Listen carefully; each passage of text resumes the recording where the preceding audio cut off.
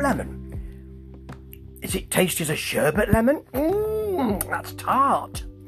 Well, it starts off really well, this album, actually. I'm quite...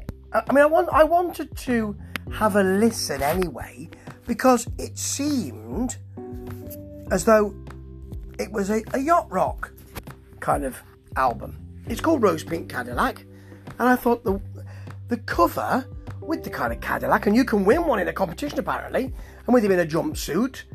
He's a bearded gentleman, although his face is covered by a lemon on the cover. Sherbet. Seemed quite yacht rocky to me. Seemed like it might be. And I was right. It is. And you know, I kind of feel that it starts off really well in that way, and then sort of edges towards conforming. It sort of says, okay, this is not really yacht rock. This is yacht rock with, like you want to hear in the charts. It's not really. It's not like Young Gun Silver Fox. That really is channeling yacht rock from the 70s and 80s, but early 80s. But it doesn't sound like it's done with any kind of wink. I'm not saying this is ironic, but well, it starts with the title track, which has a real bounce to it. It's got a disconnected vocal, there's nothing wrong with that. And it's sort of new soul.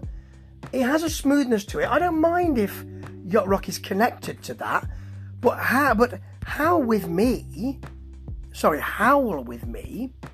just Howl with Me has a kind of bongo feel underneath the backline there. Horn Lounge 70s action movie feel. Very Lalo Schifrin. Towering Toccata. What a great... Black Widow, what a superb album. Both albums are great. Anyway, there's some narration in this, and then a huge guitar wig out to finish, which doesn't really fit, but absolutely does, because you put it in there, and it works. That's the height of this album, I think. It then moves into a bit of new soul, really. Every Day is a Holiday is that kind of noodling new soul feel. It sounds like Amp Fiddler if he couldn't be too bothered. It becomes sweetly calm with horns in the background. That's a nice moment. Some of this is nicely woozy, high rolling.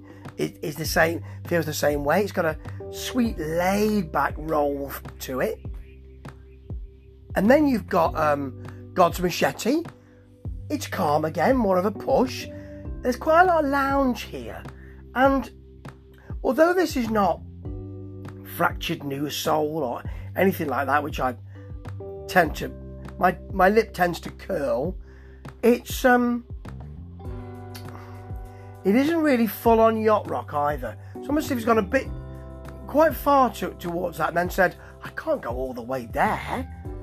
That's 270s or 280s. I'm not saying he did. He thought that, but that's the way it seems to me. It's almost as if it's a jumping off point, but then doesn't quite jump. He runs back to the safety of neo new soul, and it's a shame, really. It is tart, but it's not completely enjoyable. Sherbet lemon always should be. He isn't a lemon dope, this dope lemon, but I'm looking forward to the next album. See where that goes. Ta-ta.